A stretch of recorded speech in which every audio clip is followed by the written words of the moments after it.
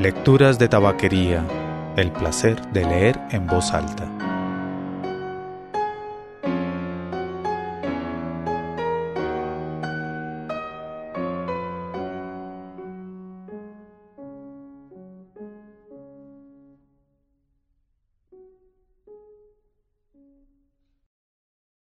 Soy Mauricio Duque Arrubla. Usted escucha Lecturas de Tabaquería, el podcast de lecturas en voz alta. La lectura de hoy es un cuento de Judith Ortiz Cofer, nacida en Puerto Rico, en Hormigueros, pero ahora vive en Estados Unidos, en el continente de Estados Unidos. En el texto hay algunas palabras en cursiva, en itálica, que están en español, pero que se perderán acá en la lectura. Si desea hacer algún comentario o enviar alguna sugerencia, puede hacerlo escribiendo a mauricio@lecturasdetabaquería.com o dejando un comentario en cualquiera de las publicaciones del sitio lecturasdetabaquería.com. Nada, por Judith Ortiz Cofer. Casi inmediatamente después de recibir el telegrama que anunciaba la muerte de su hijo en Vietnam, doña Ernestina empezó a regalar sus pertenencias. Al principio no nos dimos cuenta de lo que estaba haciendo, y cuando lo entendimos ya era demasiado tarde. La gente del ejército había consolado a doña Ernestina asegurándole que los restos de su hijo serían recogidos y embarcados de vuelta a Nueva Jersey más adelante, dado que se había perdido más personal ese mismo día. En otras palabras, doña Ernestina tendría que esperar hasta que el cuerpo de Tony pudiese ser procesado. Procesado. Al contarlo, doña Ernestina pronunció la palabra como una maldición. Estábamos todas en el basement. Así le decíamos al sótano de nuestro edificio, sin ventanas para recibir luz natural, con unas calderas que hacían tal estruendo que por más que gritaras era muy difícil escucharse. Algunas de nosotras habíamos comenzado a reunirnos aquí los sábados por la mañana, con el doble propósito de lavar la ropa y hablar, y con el tiempo se había convertido en una especie de club de mujeres donde podíamos ponernos al día con los chismorreos de la semana entera. Sin embargo, aquel sábado sentí una aprensión mientras bajaba las escaleras de cemento. Nos habíamos enterado de la muerte de Tony la noche anterior.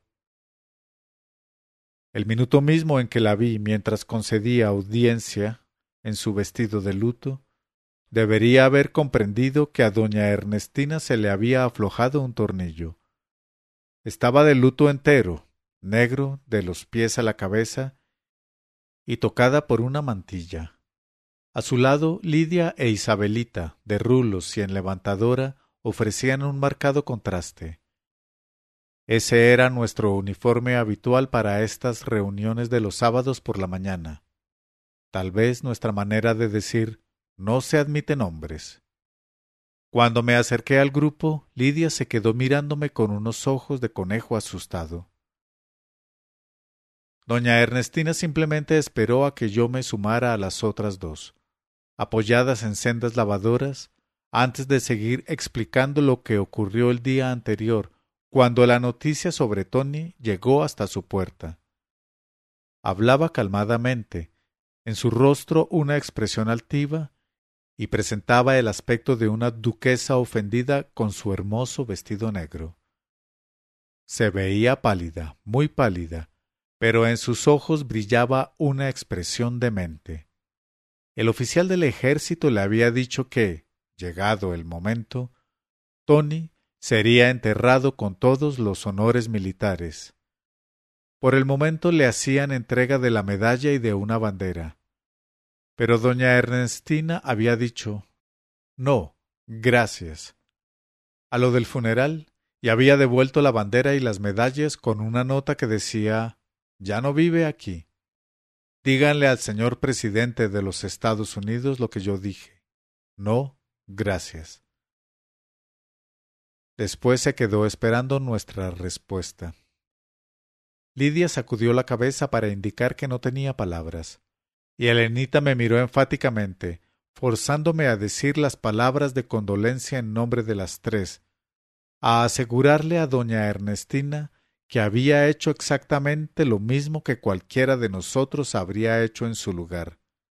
Sí, claro, todas le habríamos dicho no gracias a cualquier presidente que hubiese intentado pagar por la vida de un hijo con unas cuantas baratijas y una bandera plegada. Doña Ernestina asintió gravemente. Luego levantó del sofá la pila de camisas de hombre esmeradamente dobladas, abandonadas esa mañana en la acera y recuperadas por nosotras, y salió majestuosamente de el basement. Lidia, quien había asistido a la escuela con Tony, estalló en lágrimas en cuanto doña Ernestina se perdió de vista. Elenita y yo la sentamos en el sofá y la sostuvimos mientras dejaba salir en oleadas su dolor. Lidia es aún joven, una mujer que todavía no ha sido visitada con demasiada frecuencia por la muerte.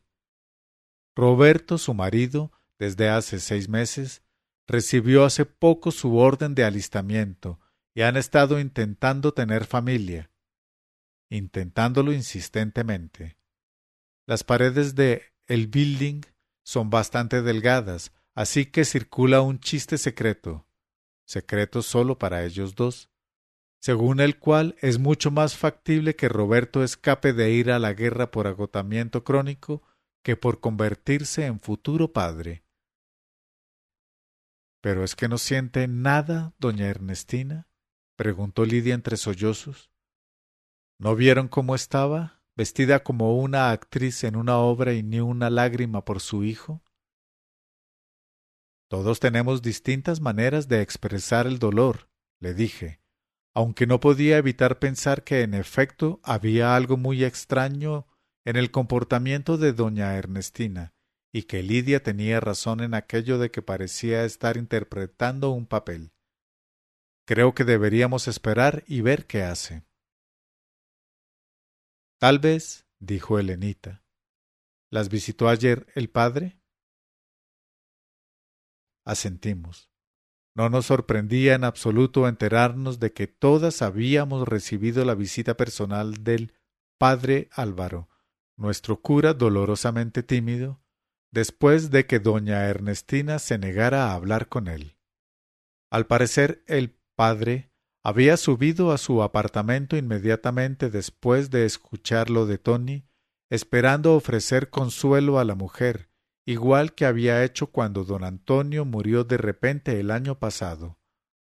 La inmensidad del dolor de doña Ernestina en esa ocasión resultaba apenas comprensible, pues no sólo estaba enterrando a su marido, sino también el sueño compartido por muchas mujeres del barrio que tienen su edad, el sueño de regresar a la isla con su hombre después de la jubilación. Comprar una casita en la parte antigua del pueblo y ser enterradas en suelo nativo al lado de la familia. Las personas de mi edad, los que nacimos o crecimos aquí, habíamos tenido que escuchar toda la vida a nuestras madres tratando de incrustar esta fantasía en lo más profundo de nuestro cerebro. De modo que cuando la cabeza de don Antonio se desplomó sobre la mesa de dominó, desperdigando las piezas de marfil de su mejor partida del año, y cuando fue llevado a la funeraria Ramírez con su traje negro, todas sabíamos qué decirle a la acongojada viuda. Esa fue la última vez que vimos a los dos hombres. Tony también estaba allí.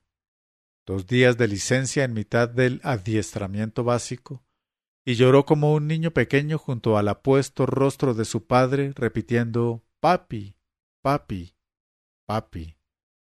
Doña Ernestina había asumido entonces los deberes plenos de una madre, cuidando además del hijo histérico. Era la cadena normal del dolor, con el más fuerte cuidando del más débil. Enterramos a don Antonio en el Parque del Recuerdo Garden Estates, donde probablemente hay más puertorriqueños que en la isla. El padre Álvaro pronunció el sermón con una voz suave y temblorosa que apenas resultaba audible por encima de los gritos del muchacho, sostenido desde un costado por su madre, impresionante en su dignidad y en su silenciosa fortaleza, y desde el otro costado por Cheo, propietario de la bodega donde don Antonio jugó dominó durante más de 20 años con otros hombres del barrio de su misma edad. Prácticamente todos los ocupantes de el building asistimos al funeral que se celebró con el mayor decoro. Doña Ernestina había enviado a su hijo a combatir por América y unos días después del entierro empezó a cobrar su pensión de viuda. Unas cuantas de nosotras le preguntamos a doña Iris, que leía las cartas, sobre el futuro de doña Ernestina, y doña Iris respondió: un viaje largo antes de que pase un año, lo que concordaba con lo que habíamos pensado que sucedería a continuación. Doña Ernestina se mudaría de regreso a la isla y esperaría con sus familiares a que Tony volviera de la guerra. Algunas mujeres mayores regresaban a vivir a la isla una vez que empezaban a recibir dinero de la seguridad social o de la pensión, pero era algo bastante raro. Yo tenía la impresión de que por lo general era preciso que muriese alguien antes de que el sueño de la isla se hiciera realidad para mujeres como doña Ernestina. Por lo que se refiere a mis amistades y a mí, hablábamos más bien de vacaciones en el Caribe. Pero sabíamos que si la vida en este barrio era dura para nosotros, sería aún peor en un pueblo en el que nadie nos conocía, y tal vez solo habrían oído hablar de nuestros padres antes de que se marcharan a los Estados Unidos de América, donde a la mayoría de nosotros nos habían traído de niños. Cuando el padre Álvaro llamó suavemente a mi puerta, la abrí de un tirón, pensando que era ese exmarido mío que de nuevo venía a pedir una segunda oportunidad. Es la manera que tiene Miguel de llamar a la puerta cuando empieza a lamentar haberme dejado, aproximadamente una vez a la semana, y necesita un préstamo. Así que al abrir la puerta tenía puesta mi expresión de vete al infierno, y el pobre cura dio un respingo que por poco lo saca de su piel. Vi que tomaba aire profundamente un par de veces antes de preguntarme a su manera lenta. Intenta disimular su tartamudeo estirando las palabras, si yo tenía alguna noticia de que doña Ernestina estuviera enferma. Cuando respondí, no, que yo sepa no, el padre Álvaro se limitó a quedarse donde estaba con una expresión que daba grima, hasta que le pregunté si quería entrar. Había pasado toda la tarde recostada en el sofá durmiendo y viendo televisión, y realmente no quería que viera el desorden, pero tampoco había motivo de preocupación. El pobre hombre literalmente dio un paso atrás al escuchar la invitación. No, tenía prisa, tenía que visitar a otros feligreses, etc. Estos eran tiempos difíciles, me dijo. Tantos jóvenes perdidos en la droga o muriendo en la guerra. Le pregunté si él creía que doña Ernestina estaba enferma, pero sacudió la cabeza. Con esos ojos pardos tan tristes, me hacía pensar en un niño huérfano. De hecho, llegaba a resultar atractivo dentro de su fealdad. Aquella nariz tan larga que casi tocaba la punta de la barbilla cuando sonreía, y aquellos dientes grandes y torcidos que me partían el alma. ¿No quiere hablar conmigo?, dijo el padre Álvaro mientras acariciaba un voluminoso crucifijo de plata que colgaba de una gruesa cadena alrededor del cuello. Flaco y cargado de espaldas como era, daba la impresión de que estuviera a punto de irse al suelo por el peso de la cadena. Sentí el impulso repentino de ofrecerle una taza del caldo de pollo que había preparado para el almuerzo y que aún debía estar tibio. Al contrario de lo que dice a mis espaldas Lidia, a mí me gusta vivir sola. y no podría sentirme más feliz de que Miguel, aquel consentido de su mamita, hubiese regresado a donde pertenecía, con su madre, quien seguía pensando que Miguel era su bebé.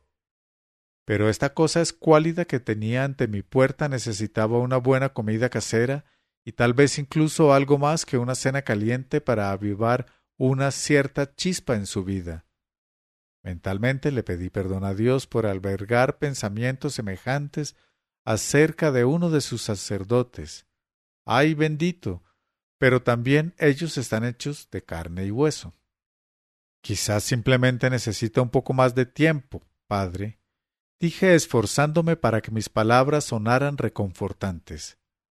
A diferencia de otras mujeres de el building, no estoy convencida de que los curas sean verdaderamente indispensables, o siquiera útiles, en momentos de crisis. Sí, hija, tal vez tengas razón, murmuró tristemente. Me llamó hija, aunque estoy bastante segura de que soy 5 o 6 años mayor que él. El padre Álvaro se ve tan intacto que es difícil calcular su edad. Quiero decir que cuando uno ha vivido la vida, las marcas están a la vista. Él parece hambriento de amor, famélico por elección propia. Le prometí que pasaría por el apartamento de doña Ernestina. Sin decir otra palabra, hizo la señal de la cruz en el aire que nos separaba y se marchó. Mientras escuchaba sus pasos lentos que descendían las escaleras crujientes, se me ocurrió una cosa. ¿Qué sueñan los curas? Cuando de nuevo se mencionó al padre durante la reunión de aquel sábado en el basement, les pregunté a las otras si habían pensado alguna vez qué sueñan los curas. Era un tema fértil, tan fértil que le dedicamos el resto de nuestra mañana de lavandería a inventarnos distintos guiones. Antes de que parara la última secadora, todas estábamos de acuerdo en que no podríamos recibir comunión en la misa del día siguiente, a menos que nos confesáramos aquella misma tarde y le contáramos a otro cura, no a Álvaro, nuestros pensamientos impuros. En cuanto a la situación de doña Ernestina, concluimos que deberíamos ponernos a su disposición si nos llamaba, pero que la actitud más decente era darle un poco más de tiempo para que estuviera a solas. Lidia no se cansaba de repetir con ese tono infantil que tiene: «A esa mujer le pasa algo raro», pero no se ofreció para ir a averiguar la razón por la que doña Ernestina se estaba comportando tan extrañamente. Eso sí, se quejó de que la noche anterior Roberto y ella habían escuchado durante horas ruidos de ollas y sartenes y de otras cosas que eran transportadas de un lado al otro en el 4D, y que casi no habían podido dormir. Isabelita, a espaldas de Lidia, me guiñó el ojo. Lidia y Roberto aún no lo entendían. Si ellos podían oír lo que pasaba en el 4D, quería decir que todos nosotros escuchábamos perfectamente lo que pasaba en el 4A. No eran más que unos chiquillos que creían que estaban inventando el sexo. No hay duda, se podría hacer una telenovela con las historias que ocurren en el building. El domingo, doña Ernestina no asistió a la misa en español y yo evité encontrarme con el padre Álvaro para que no me preguntara por ella. Pero estaba preocupada. Doña Ernestina era una cucaracha de iglesia, una católica devota que, como muchas de nosotras, no siempre hacía lo que ordenaban los curas y el papa, pero sabía muy bien dónde estaba la casa de Dios. Solamente una enfermedad grave o una tragedia podía impedirle asistir a misa, así que apenas se acabó, me dirigí a su apartamento y llamé a la puerta. No recibí respuesta, aunque escuché el sonido de cosas que rayaban el suelo y rechinaban, como si estuviese cambiando de sitio los muebles. Al menos estaba de pie y en plena actividad. Tal vez ocuparse de la casa era precisamente lo que necesitaba para salir de su estado de shock. Decidí que lo intentaría de nuevo al día siguiente. Cuando pasaba junto al apartamento de Roberto y Lidia, ella abrió la puerta. Yo sabía que me había estado observando por la mirilla, para contarme que la noche anterior había escuchado de nuevo ruidos del otro lado del pasillo. Llevaba puesto un baby doll. Aunque Lidia solo asomó la nariz, alcancé a ver a Roberto que estaba en calzoncillos calentando algo en la cocina. No pude evitar pensar en Miguel y en mí cuando empezamos a vivir juntos. Éramos una combinación explosiva. Después de una noche de sexo apasionado, yo recorría la casa pensando: prohibido encender cigarrillos cerca de este cuerpo. Abstenerse de cualquier tipo de llamas. Se transportan materiales altamente combustibles. Pero cuando su mamá aparecía en nuestra puerta, el hombre de fuego se transformaba a sus pies en un montoncito de ceniza. Esperemos a ver qué pasa, le dije de nuevo a Lidia. No tuvimos que esperar mucho tiempo. El lunes, doña Ernestina llamó para invitarnos a un velorio por Tony en su apartamento. La noticia se propagó velozmente. Todos querían colaborar. Cheo donó pollos recién sacrificados y muchos otros productos de la isla. Varias de nosotras nos reunimos para preparar arroz con pollo, de plato fuerte, y flan, para el postre. Y doña Iris preparó 2 docenas de pasteles de carne envueltos en las hojas de plátano que guardaba en el congelador para su célebre fiesta de Navidad. Las mujeres nos dirigimos al apartamento de doña Ernestina con los platos todavía humeantes, mientras los hombres cargaban las botellas de ron Palo Viejo que se tomarían ellos y las de vino extra dulce Manischewitz para nosotras. Veníamos todos preparados para pasar la noche entera rezando el rosario y rogando por el alma de Tony. Doña Ernestina nos recibió en la puerta y nos condujo hasta la sala, donde las luces estaban apagadas. Una foto de Tony y otra de su difunto esposo don Antonio reposaban sobre una mesa, circundadas por una docena de velas o más. Era una escena espectral que hizo que varias de las mujeres mayores se persignaran. Doña Ernestina había dispuesto sillas plegables enfrente de la mesa y nos pidió que nos sentáramos. No nos dijo que lleváramos la comida y las botellas a la cocina. Se quedó mirándonos uno a uno como si estuviera pasando lista en una clase y después habló. Les he pedido que vengan aquí hoy para despedir a mi esposo Antonio y a mi hijo Tony. Ustedes han sido mis amigos y mis vecinos durante 20 años, pero ellos eran mi vida. Ahora que se han ido, no tengo nada, nada, nada. ¡Ay, bendito! Esa palabra es como un desagüe que se traga todo. Oyendo a doña Ernestina repetir nada una y otra vez, sentí como si estuviese siendo arrojada a una fosa oscura. Era evidente que los demás también se estaban poniendo nerviosos, pero teníamos frente a nosotros a una mujer sumida en lo más hondo de su dolor. Era necesario concederle un poco de espacio. Paseó la mirada por toda la sala, luego salió sin decir otra palabra.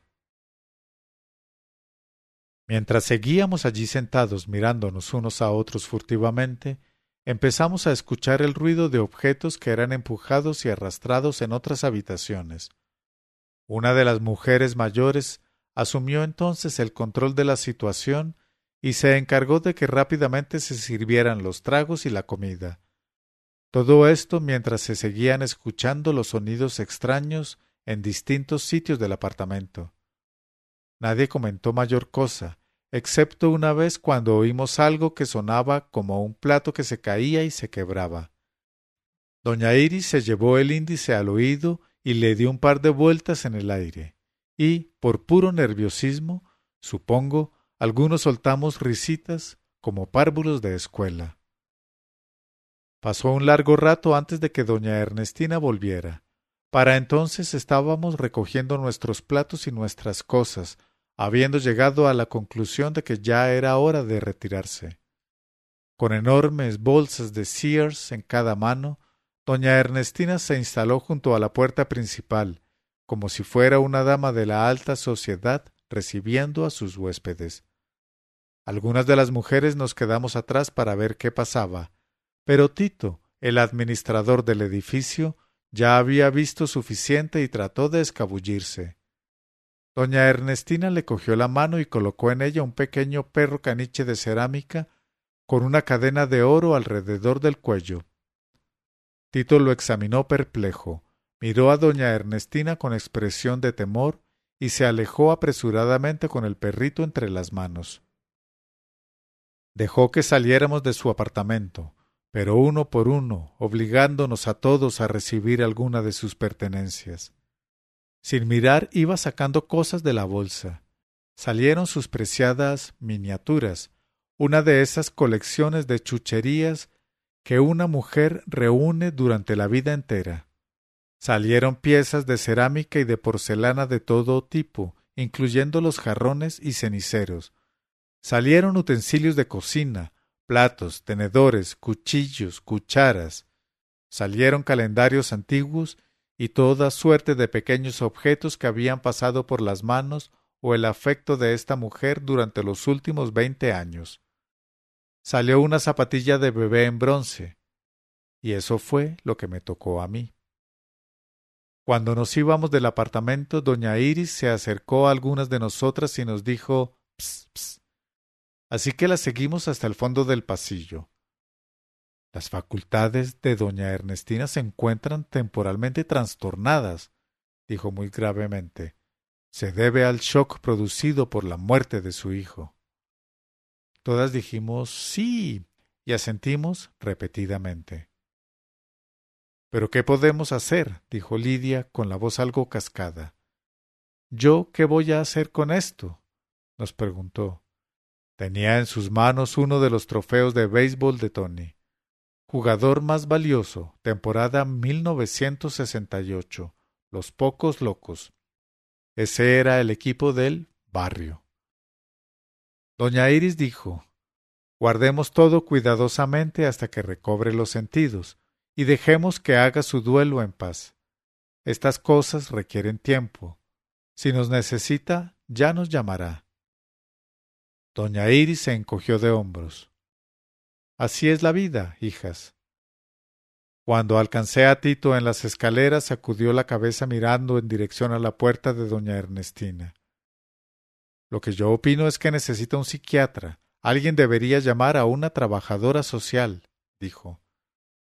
No me miró a la cara mientras mascullaba esas cosas. Con alguien quería decir alguna de nosotras. Le preocupaba que hubiera líos en el edificio y esperaba que alguna de las mujeres se deshiciera de los problemas. Sencillamente lo ignoré. Ya en la cama imploré a la Santísima Virgen que le concediera tranquilidad al espíritu agitado de doña Ernestina. Pero las cosas se pusieron peor. Durante toda esa semana Lidia constató desde la mirilla de su puerta que estaban sucediendo cosas extrañas. Cada vez que alguien tocaba la puerta de doña Ernestina para entregarle telegramas de la isla o ramos de flores o lo que fuera, la mujer obligaba a los recién llegados a recibir algo. Les pedía que se llevaran esto o aquello. Si vacilaban, les ordenaba con aquellos ojos trágicos que aceptaran un pequeño testimonio de su vida. Y entonces tenían que aceptar, y se marchaban del edificio cargando cojines, lámparas, paños de mesa, ropa, zapatos, paraguas, papeleras, libros de texto y libretas de notas.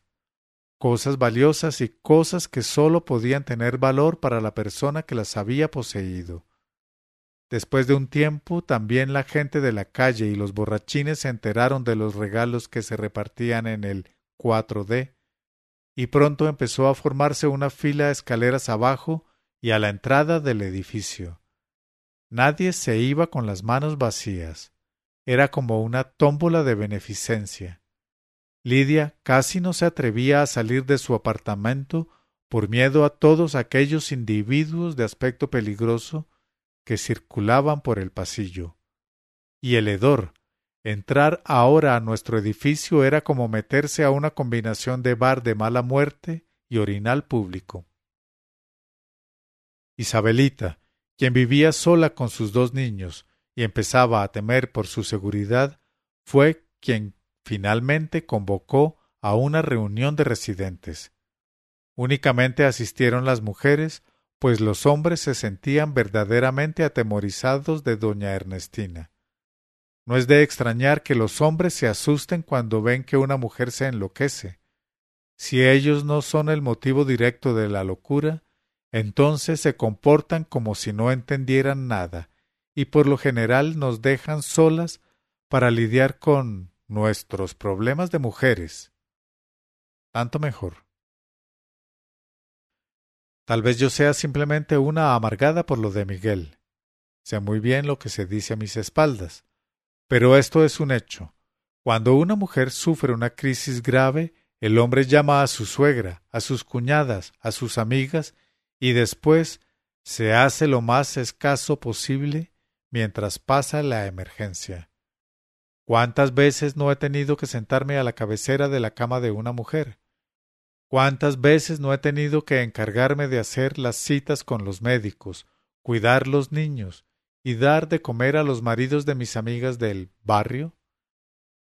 No es que los hombres sean incapaces de hacer estas cosas, sencillamente saben lo mucho que se ayudan entre sí las mujeres.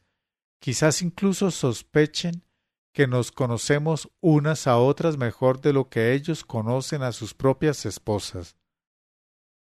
Como decía, tanto mejor si se apartan de nuestro camino cuando hay una emergencia. Simplifica mucho las cosas. Isabelita dijo desde el comienzo de la reunión que deberíamos ir juntas al 4D y tratar de razonar con la pobre doña Ernestina.